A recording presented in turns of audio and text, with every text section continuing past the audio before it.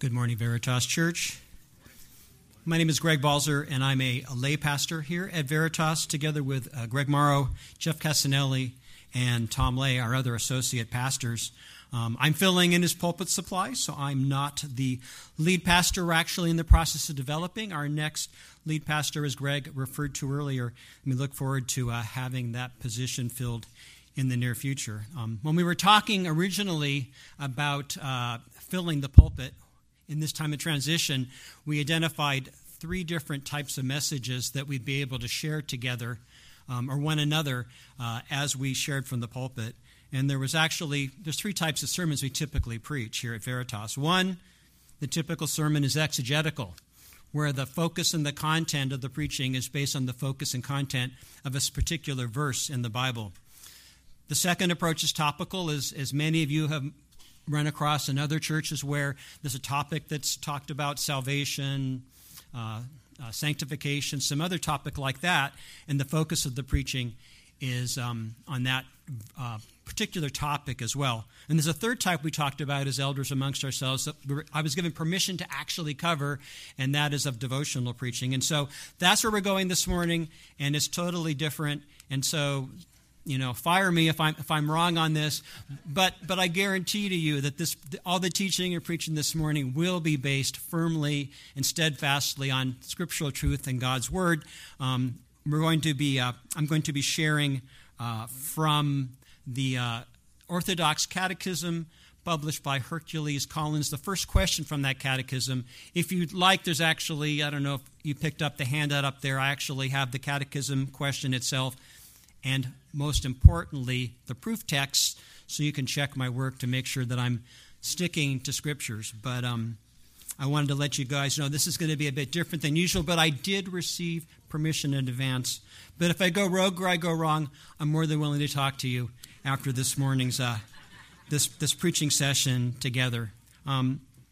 My goal this morning in preaching is really one thing: to encourage your hearts, to encourage my heart, that as we come together as believers in Jesus Christ in a difficult age, in a difficult place, in a difficult time in history, that we'd all encourage one another together in the faith, inspire one another in the faith, that together we might better appreciate and understand both what God has done, well, three things: what God has done, what God is currently doing, and what God intends to do in the hearts of His people.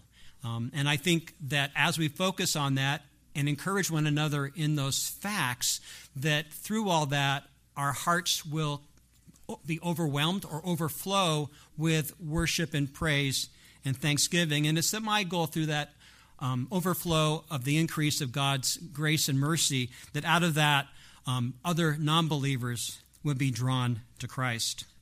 So again, the topic of today's preaching is the Orthodox Catechism, written by the Baptist pastor Hercules Collins. What a great name, right? Hercules. Written back in 1680. And as an aside, the Hercules Collins Orthodox Catechism is actually a riff or a takeoff on the Heidelberg Catechism, written about 100 years earlier at the end of the Reformation. And we're going to be focusing on question number 1 of the Catechism, and the focus of that catechism is finding comfort in Jesus Christ. And so that aligns with the earlier goal that I described earlier of causing us to come together to really more completely understand what God has done and rejoice in that together as a church family.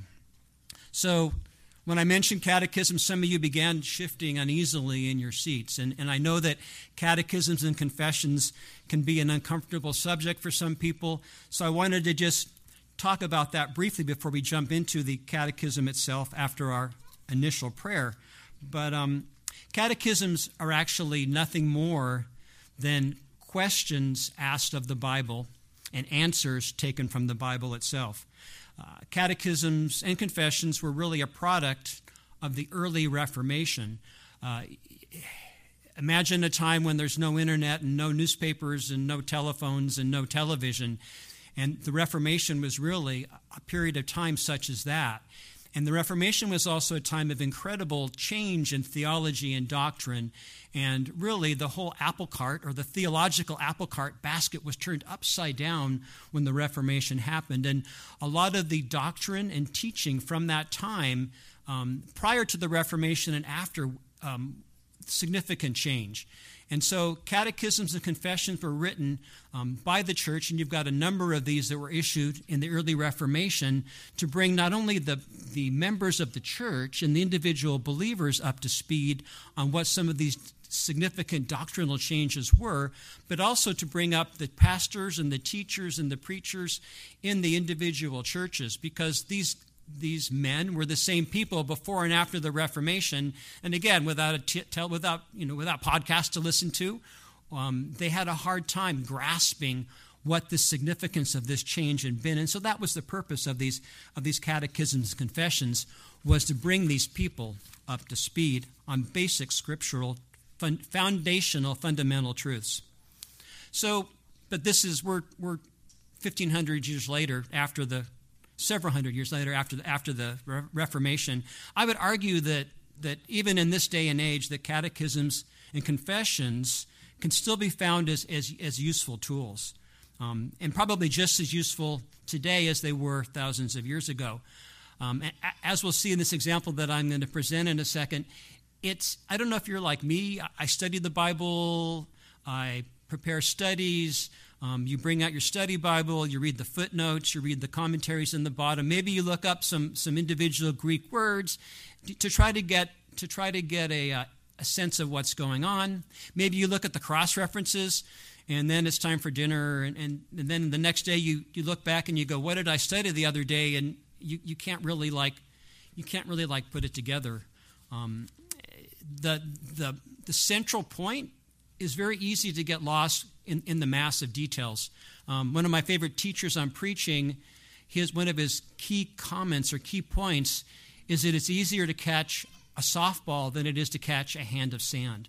And so the concept and the idea and the point there is that it's difficult to catch a bunch of details. It's difficult to catch a handful of sand thrown at me, but it's much easier to catch a softball. And the catechisms function and confessions function in a similar way, in that they reemphasize the central red thread themes that go all the way through the Bible and help us maintain a valid understanding or to be able to more accurately interpret what's going on. So let me read a brief example of how a loss of that central red thread of the truth of the Scripture, and if you don't have that conceptual central understanding, can actually lead you astray, and how you can have wrong exegesis of a scriptural truth.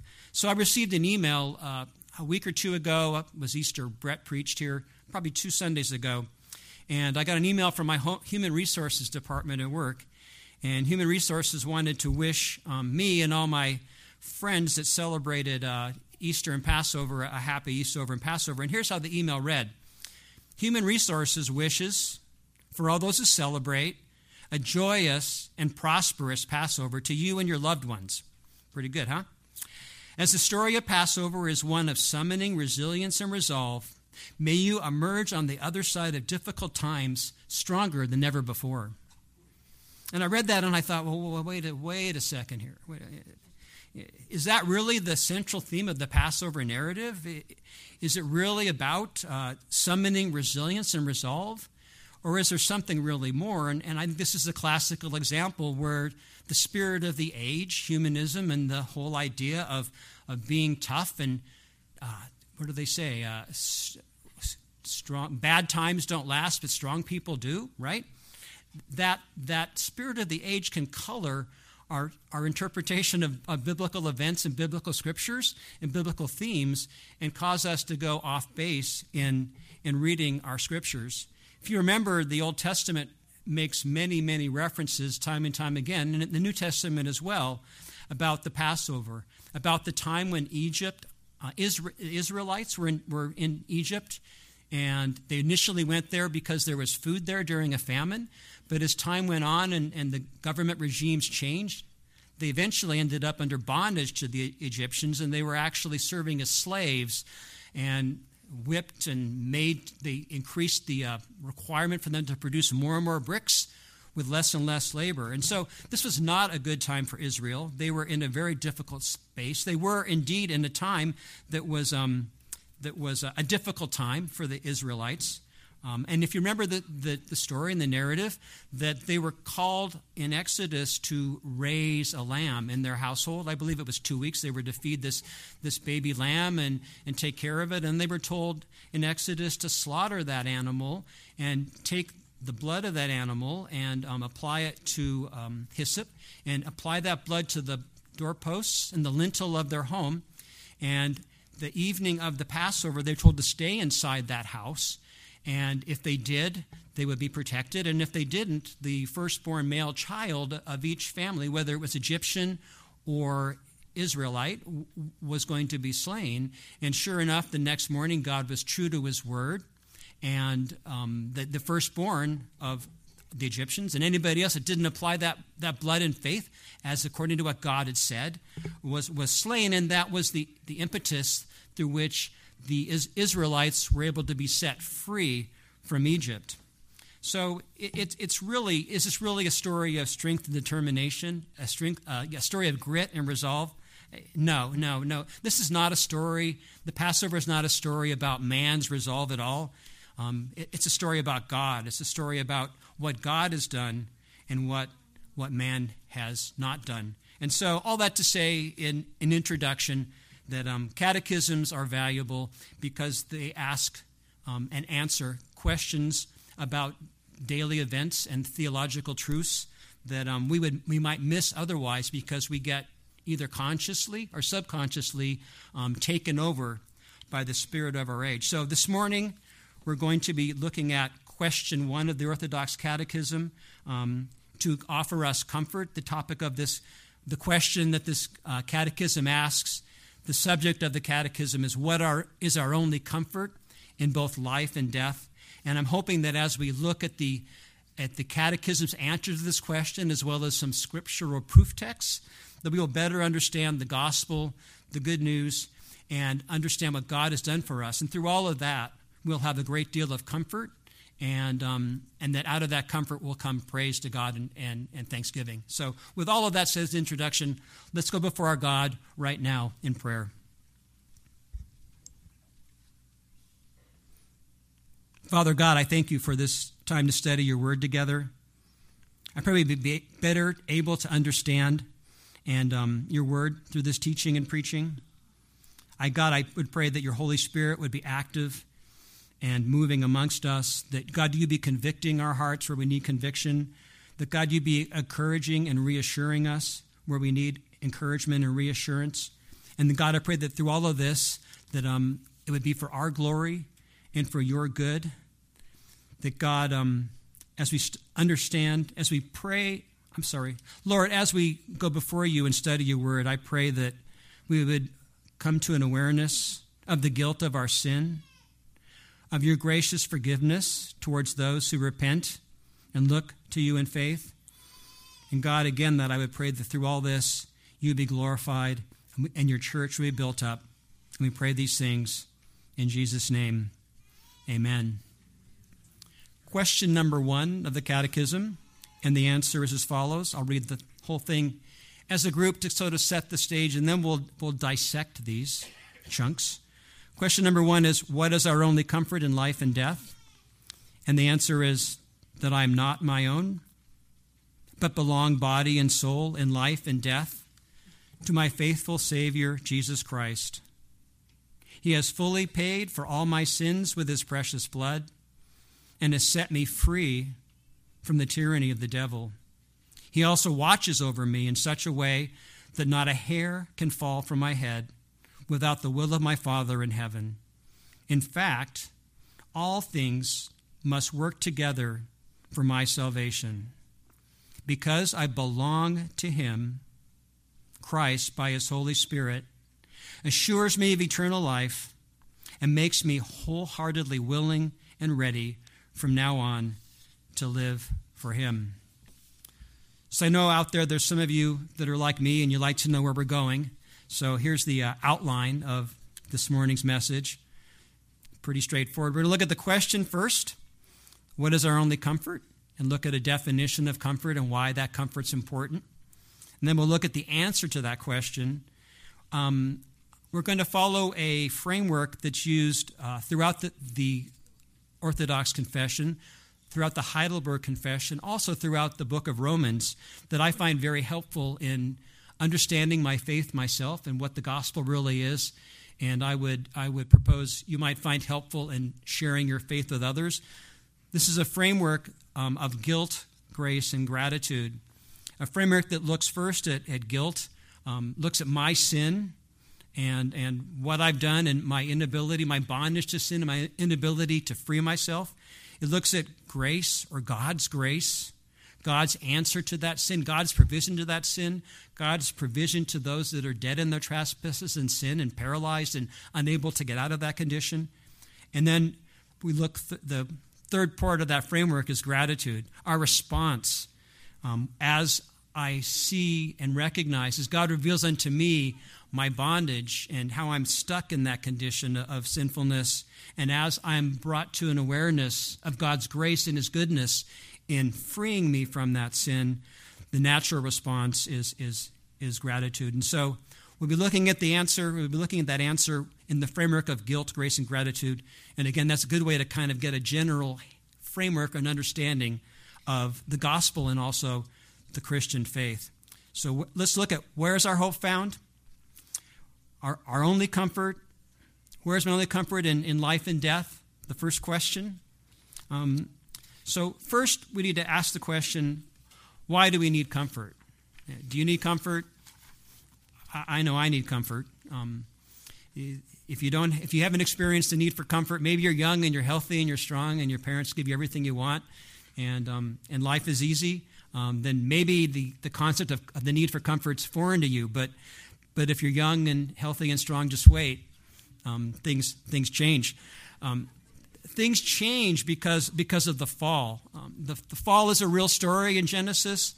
Adam and Eve walked together with God in harmony in the garden, and there was perfect peace and union, and everything was really good. And then something bad happened. Adam and Eve were tempted. Eve was tempted by the devil, and Adam joined in, and they fell. There was a fall from grace, and they were separated from God. And that's a story, but it's also a historical story, and it's a narrative. And there was consequences as that fall happened, as Adam and Eve were separated from God by their sin. Things changed. Sin entered the world. And what was once a perfect, timeless situation became tainted by sin and suffering and misery. And so man's work went from being productive and easy to a work hindered by thistles and thorns and shortcomings. And so if you've ever had frustration at work because either you don't get it or others don't get it, or there's all kinds of obstacles that pop up in your way, you're aware of this need for comfort. If you're a woman and you're a mother, you've experienced the pain of childbirth. And childbirth and the pain in childbirth was a consequence of that sin. And all throughout the Old Testament, it iterates the further decay and fall and bad things that happen, murder and death and war and disease, and lifespans went from thousands of years to less than 100 years. So all that to say, we need comfort.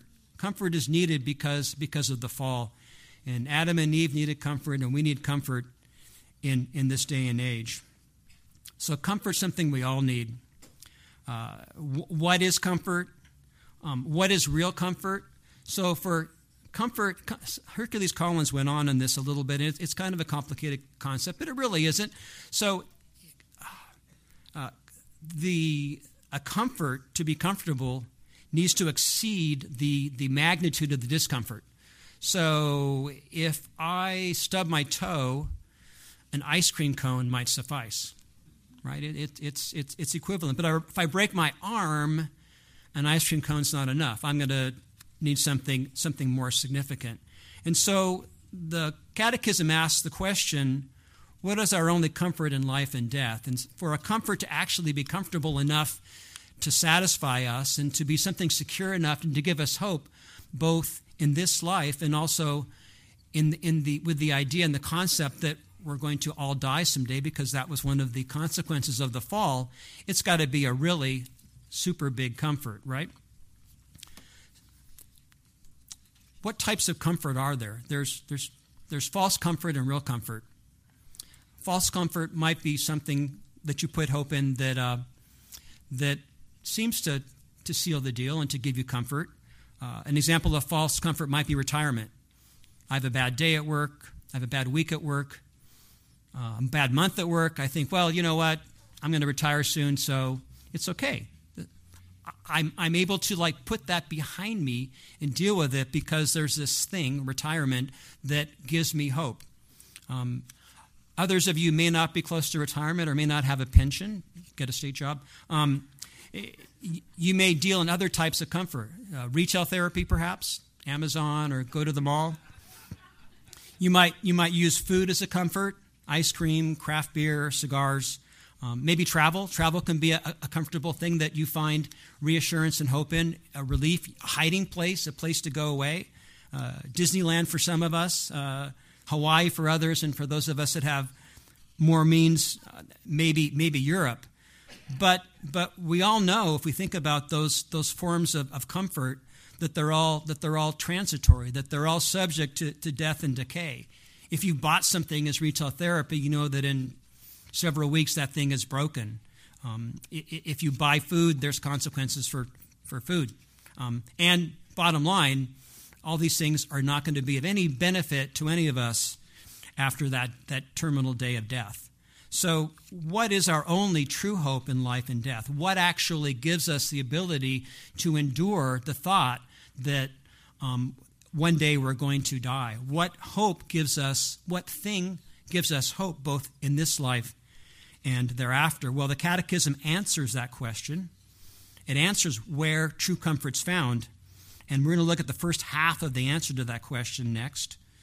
That I'm not my own, but belong body and soul in life and death to my faithful Savior, Jesus Christ. He has fully paid for all my sins with his precious blood and has set me free from the tyranny of the devil. So where is comfort found? We've established we need comfort.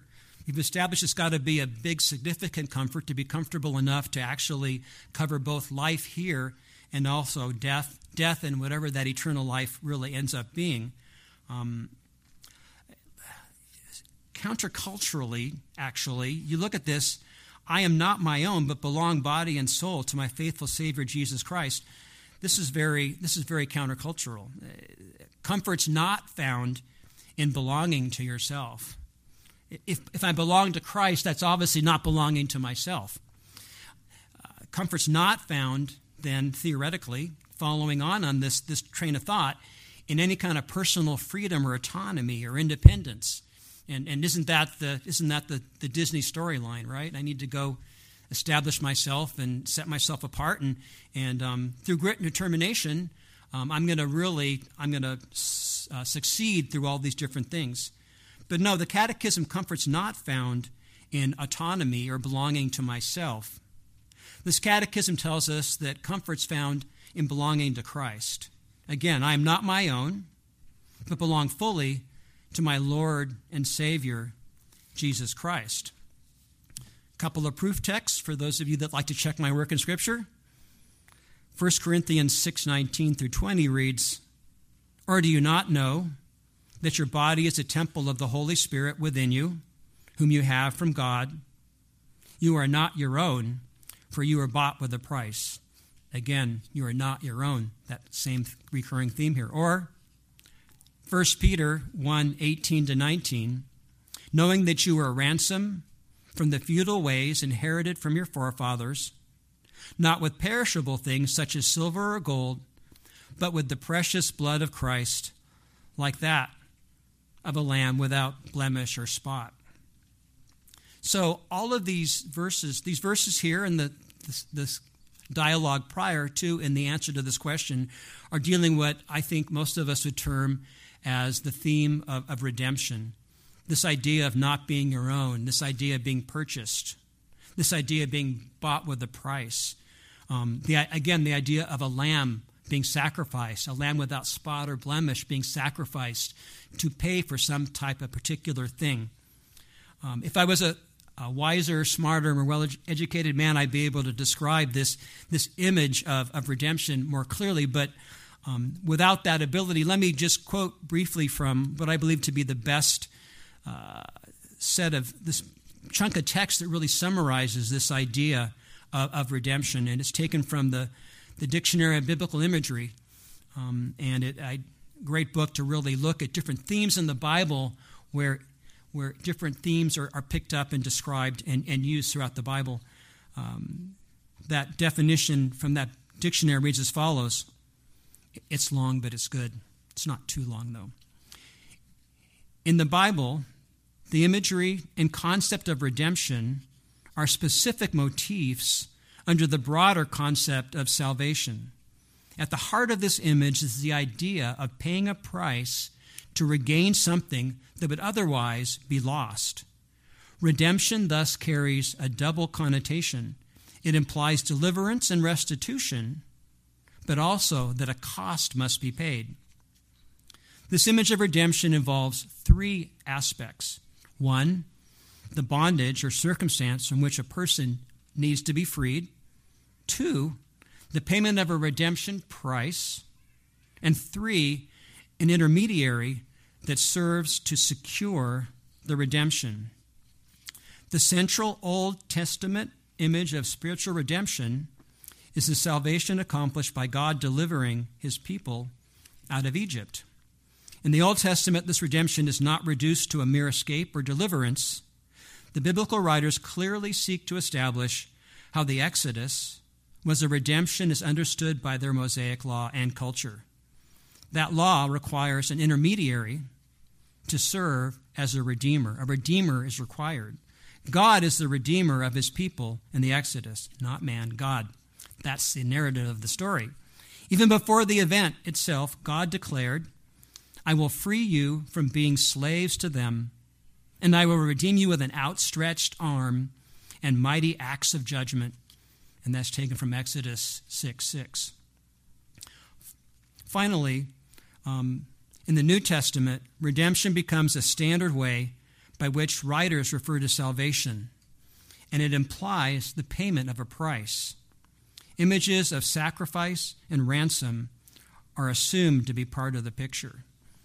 So that email that I got from Human Resources was not correct. The story of the Passover is not about personal grit and resolve. It's about something much greater than that. And God uses that imagery again and again and again of ransom and redemption again and again and again in both the Old Testament and the New Testament to point to our need for redemption, our need for salvation. In the Old Testament, primarily, the idea of bondage was tied to slavery in Egypt. Israel came from a small family. They came to Egypt. They were blessed. They grew to a great nation. They were held in bondage. The primary imagery in the Old Testament of bondage was that of slavery and evil, slavery in Egypt. However, that imagery changed a bit because as time went on, God introduced the Mosaic law. And in the same way that the bondage in Egypt was a way to drive home to Israel their need for redemption and salvation, later on, when God gave Israel the law, their inability to fulfill that law and the constant sacrifices in the temple again and again and again, in that same way, they pointed to the need for a Savior, the need for redemption. So this theme of redemption is all the way through the Bible, and we need not forget it, and we especially don't want to think that it's all about grit and resolve. We cannot fulfill the law. Christ fulfilled the law for us. So far, that was the first half of the answer, and we learned that comfort's not found in personal resilience, resolve, and grit. Sorry, John Wayne and others like that. It's not found in my personal skills and abilities or talents. It's not found in my strengths at all, but rather in admitting that I am weak and not strong, and that I'm in bondage either in Egypt under slavery, or that more likely I'm in bondage to my sins. That without a Savior, without a Redeemer, without somebody to pay the price, that intermediary that comes in to pay the price, I'm in deep trouble. But as we saw in the other verses, it's the blood of Christ. It's Christ himself that pays the redemption cost, and the price that he paid was his blood. So we are not our own. We are owned by Christ. Okay, that was the first half of the answer. Let's look at the second half from the Catechism. The second half of the Catechism answer, really, it unleashes an avalanche-like cascade of God's gracious blessing for his children and those that trust in him by faith. We're reminded of God's everlasting love for his children, for those that have given their life to him, as well as his divine providence over all things in our lives. God is sovereign over the smallest detail of our lives. Here's how the rest of the answer reads. He also watches over me in such a way that not a hair can fall from my head without the will of my Father in heaven. In fact, all things must work together for my salvation. Because I belong to him, Christ, by his Holy Spirit, assures me of eternal life. So don't forget the greater context again. We're looking for the answer of where is this comfort found both in life and death. And the Catechism here reminds us, the answer number one, that even the hairs of our head are numbered. Matthew 10:30 reads, that even the hairs of your head are all numbered. Some of us have more hair than others, but regardless, our hairs are numbered. And I think the point of that imagery that God is really trying to make is that if you think that the numbers of your hair, the hairs on your head is a I don't know, small detail, a minute detail, but to God that's critical. To God that's being kept track of. So by reference or by understanding, then would God then not be concerned with every detail of our life? I have no idea how God can keep track of everybody's hair, let alone every detail of their daily life. But that's what Matthew 10:30 is telling us, as well as the confession answer here, that even the hairs of your head are numbered. Romans 8:28 talks further about this providential care. And we know that for those who love God, all things work together for good to those who are called according to his purpose. So I find this really tough. This is the tough verse. Because if I really believe that all things work together for good for those that are called to his purpose, and I believe that I'm his child, and that I believe I trust in God by faith, then why do I get so frustrated when little things break or things go awry and it's like I'm going to do 1, 2, and 3, or A, B, and C, and you get to step number 2 and it all blows up and goes south, and now it's going to take 3 times as long to work through that problem. What this is telling me here, Romans 8:28, all things working for good, that no matter what happens in my life, whether it's things that I'm controlling, which is very small, or things that are out of control, which is most of life, that God is working through all those things in one way or another to sanctify me, to make clear to me, to drive home to me his love for me and my need for him. Providential care. Both the hairs of my head are numbered and all things work together for good. I find comfort in both those areas. Okay, so somebody's going to call me on the carpet and say, Greg, you had Hebrews 8:10-12 here at the front of the bulletin. Where does that come in? Well, I would argue that this Hebrews 8:10-12 would be a good proof text for this second portion of the Catechism answer. In Hebrews 8:10-12, we're told the good news of how the new covenant of Christ changes our hearts. Where once I struggled under sin to do what God has called me to do, Hebrews is giving me good news.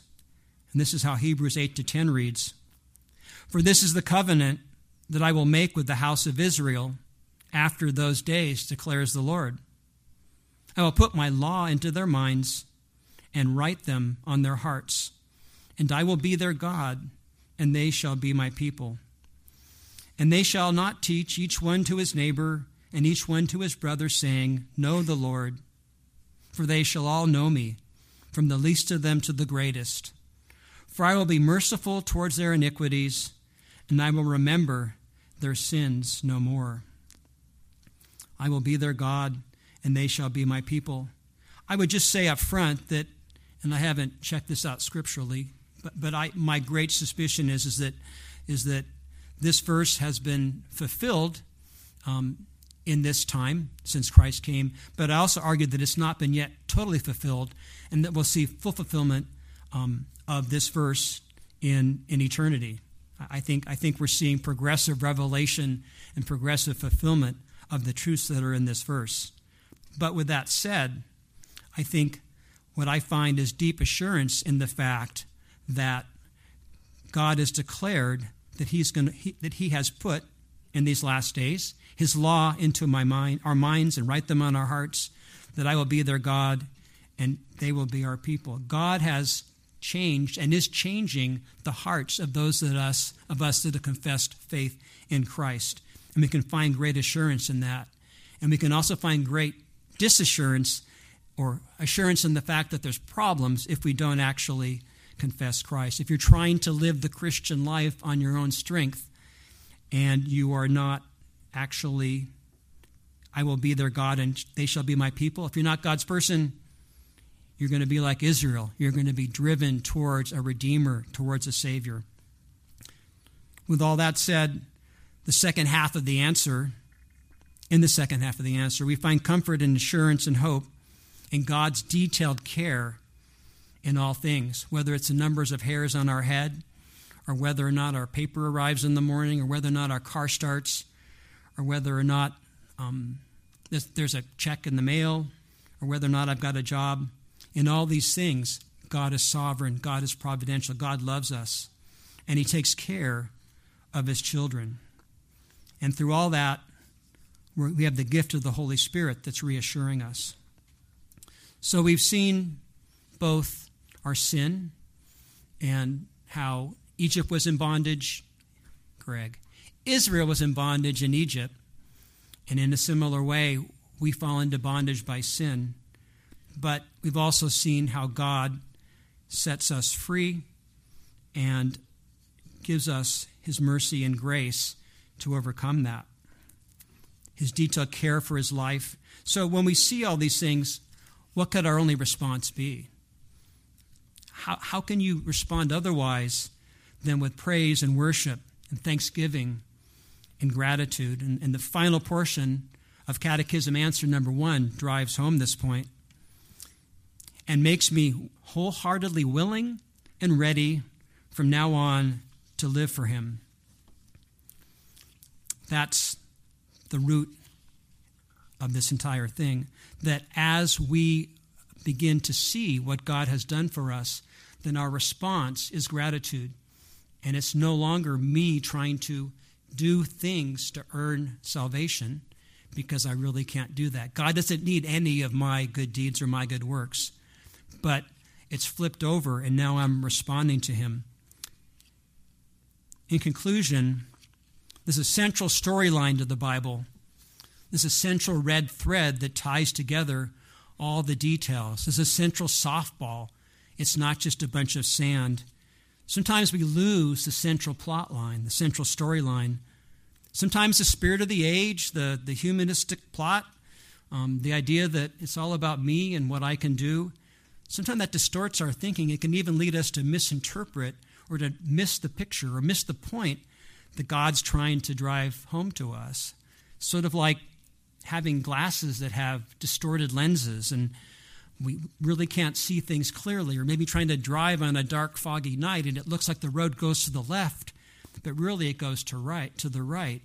Sometimes we can get lost and distracted and disturbed by the spirit of the age. But biblical stories, such as the Passover and the Exodus, catechisms and confessions, they remind us of the real central narrative, our bondage to sin, our weakness, our need for redemption, but most of all for God's ability to deliver us in the face of overwhelming odds and situations where we really have no ability to persevere on our own strength or to overcome stronger on the other side. In Orthodox Catechism question number 1, we're reminded of the true biblical narrative. We're reminded of the true gospel story. We're reminded that for those that God has opened their eyes to their sin, true comfort exists. Not just trusting in yourself, but by accepting that we're unable to save ourselves, then we're driven to look to the Redeemer, to Christ, who paid the price of our redemption by shedding his blood on the cross for our sin. And through all that, we're hidden in him. We can rejoice in what he has done. How can we not rejoice as we better understand that we are not our own, that we are purchased by Christ's blood, that our sins, both present, past, and future, are covered by his sacrificial death on the cross, that we have been set free from the bondage of tyranny, the tyranny of sin, the bondage of the law, that we have died to ourselves, but we now live for him, that we are hidden in Christ, that we're hidden in his righteousness, that when we appear before God on that judgment day, and we have to attest to why we are worthy to enter in, we can say, I am not worthy. Only I'm hidden in Christ, in his robes of righteousness, and that my basis for entry is not based upon what I have done. It's based upon both the perfect life that he lived, fulfilling all the law, and also his perfect death that paid the total ransom price for my entry in. How can we not be made wholeheartedly willing and ready from now on to live for him? So as we better understand what God has done, as we take our eyes off of ourselves and focus on Christ and what he has done, our lives are changed. We're transformed. Gratitude becomes the motivating factor. And the overflow of our hearts is praise and worship and thanksgiving and, frankly, relief. Let's not forget God's gracious gifts towards his Christians, towards his children, those of us who recognize that we are not our own, that Christ has paid for our sins by his precious blood. Out of the overflow of our gratitude for God's grace and God's mercy, may we be comforted, may we worship him more completely this Lord's Day and throughout this week. Amen.